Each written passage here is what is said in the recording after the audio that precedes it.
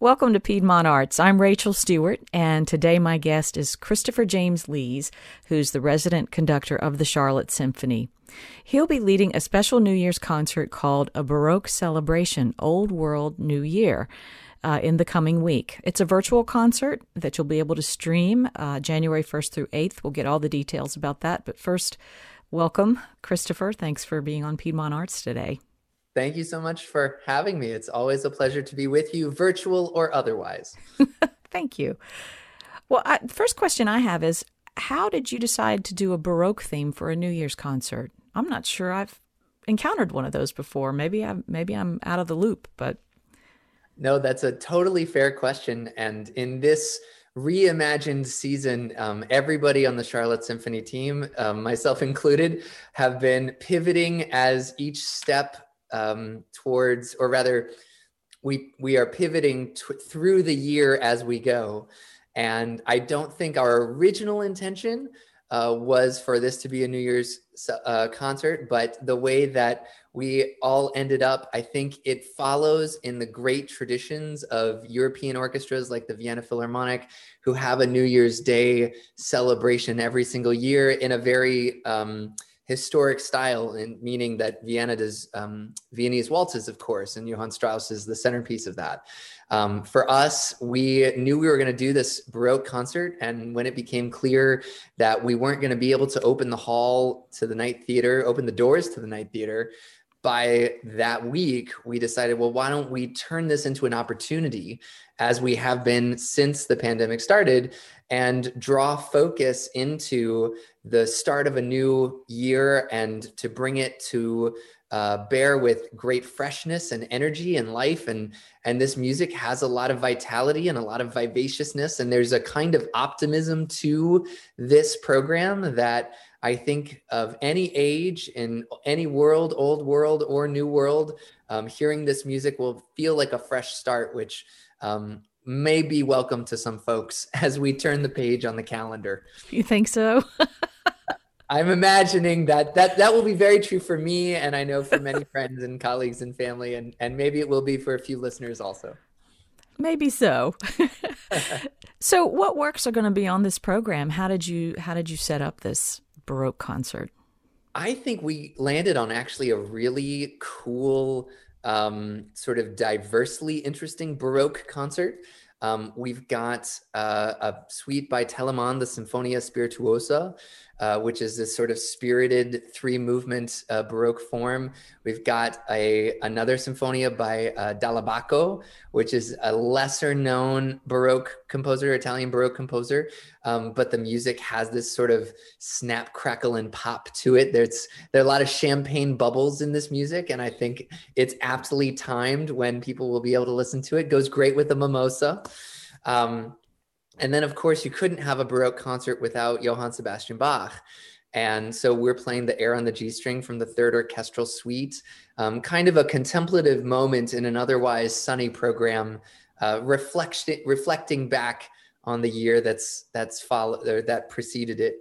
And then a Vivaldi Symphonia in G major, which has all the trademark wit and joy and lightness that we've come to associate with his music. And then sandwiched right in the middle, we're going to feature our concertmaster, Călin Lupanu, playing not just the winter movement from Vivaldi's Four Seasons, and he does so brilliantly. I think your hands will start to feel cold listening to his icy tones, and you'll start to shiver along with the Charlotte Symphony as you listen. So we're doing that, but we're also pairing it with the summer season from Astor Piazzolla's Four Seasons that he wrote kind of in homage to Vivaldi, because of course, when it's wintertime in the Northern Hemisphere in Buenos Aires, it's summertime, but you hear some musical connections between these two. And then of course, pure Piazzolla, sensuous melodies and engaging, driving tango rhythms. And so we get this sort of new aroma, a new scent, if you will, on the Baroque style through the eyes of this Argentinian. And so taken together, I think it will actually end up being a really wonderful and diverse and diversely engaging program. Yeah, it sounds really interesting. And, like we said, not your typical New Year's perform or program. Talk a little bit about how this is going to work. This is a virtual concert, and I guess I'm curious about two things. One is, how will people listen to it or access it? And two is, how did you record it? That has been the crux of how the Charlotte Symphony has tried to continue to connect with the community since everything shut down last March. 9 months ago. We're very fortunate that one of our own musicians, Bob Rydell, has an audiovisual recording company called Acoustic Mobility. And if there is a more aptly named business for audiovisual recording, I don't know what it is, because he has been mobile when we've recorded at NODA. He has been mobile when we're in the Night Theater, when we play in other venues. He's just there, and it's really remarkable. So in terms of accessing the program, everyone can head to charlottesymphony.org and look for the New Year's celebration tabs and find your way to tickets.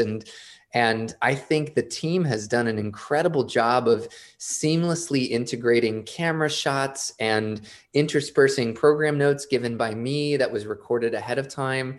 And so the presentation for the listener, for the audience member, ought to be pretty seamless. And that sort of engagement of hearing what the music is going to be about and then instantly engaging with the music, sort of program notes as we go. I think it's going to be actually a really wonderful way to tap into a seamless presentation that is no substitute for meeting in person, but is, I think, an alternative that we have at this time. So people can still engage with their musicians, with the Charlotte Symphony, with great music performed at the highest level, but also from the safety and comfort of their own homes. When you recorded it, did you have to limit the number of musicians? And did you have to sit sort of far apart? What did you have to do?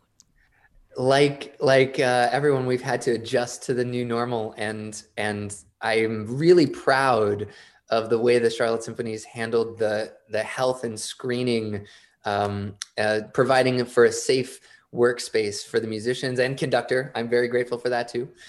We are partnering with Atrium Health. We have this whole season for testing and being sure that our safety protocols and our screening procedures every day is in line with the very best medical advice, and then making that advice work musically.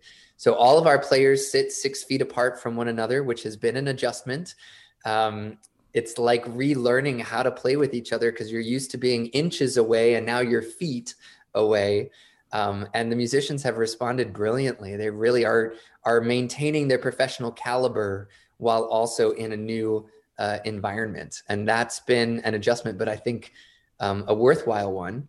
And for this program in particular, there was an added layer of complexity, because instead of standing and waving my arms to conduct the ensemble, I'm sitting behind the harpsichord and playing and conducting from the harpsichord. So I sort of enmesh myself into the ensemble and become just another musician sitting on stage and waving my hands when possible, while also playing continuo and playing chords as we go. But that sort of engagement was another adjustment, because we do some play conduct things, but never from the harpsichord. So this was a new environment in which we're making music. And I think the shimmer and the shine of what came out was really sort of spectacular. So from, just an ordinary listener's perspective, it's not going to sound like you guys are sitting 6 feet apart, right? No, it sounds crystalline, and it sounds, what's the right way to describe it?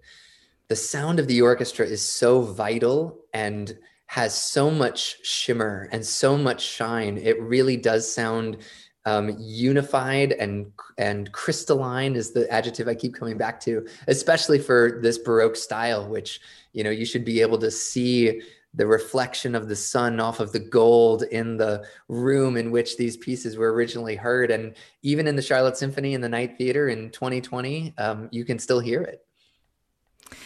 Where do you think, how is this going to work going forward?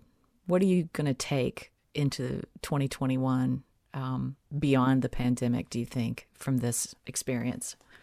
Well, from my vantage point, nothing substitutes the experience of hearing music live and in person. All of these accommodations and changes to the way that we're broadcasting our music to the city and to the region, they're all really great adjustments. And in some ways, we're allowing more access for more people to connect with what we do than we've ever done before, just by virtue of the circumstance. However, when we have the chance to play for a live audience, as we did at Truist Field at the end of October, we had a concert there and our tickets sold out in a matter of hours. Hundreds of seats in 36 hours were gone. And I think that speaks to not just the music, which stands the test of time, but for the attraction of gathering. Because part of listening to this great music, as you know, is doing it with other people and knowing that the vibrations coming off of the stage are hitting your skin as they're hitting your neighbors. And knowing that for this moment in time, the virtuosity of these great musicians and the synergy of what's happening on stage can only be captured in that moment. And that's something that we can sidestep. It's something that we can make some adjustments towards. But when it comes right down to it, this music is meant to be heard live.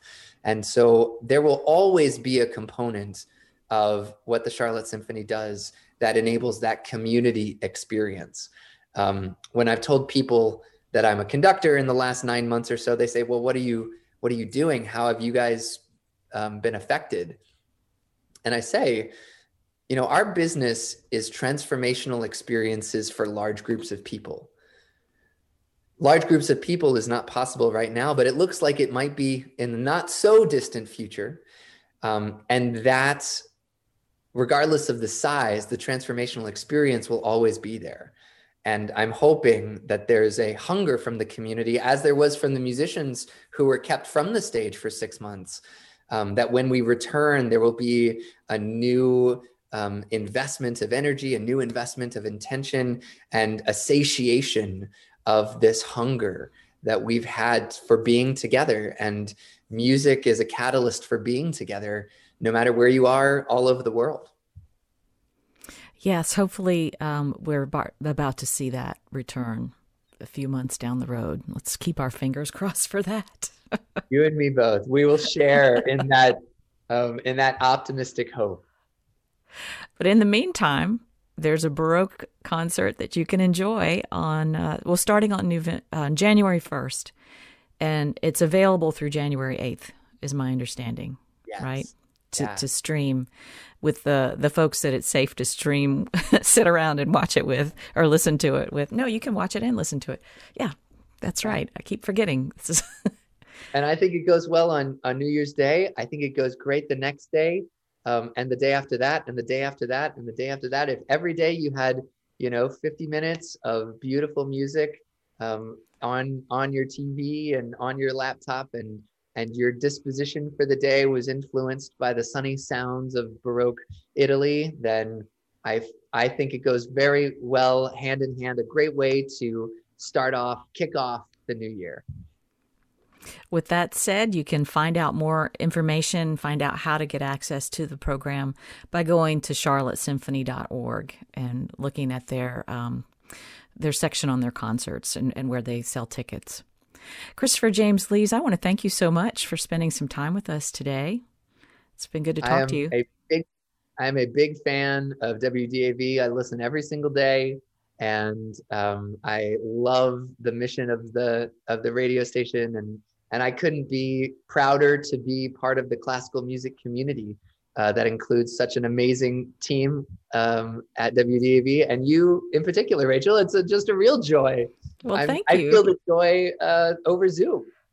Great. Thank you so much. Yeah, it's been great talking to you. Good luck with everything. And I'm sure that there will be more great performances to share before too long.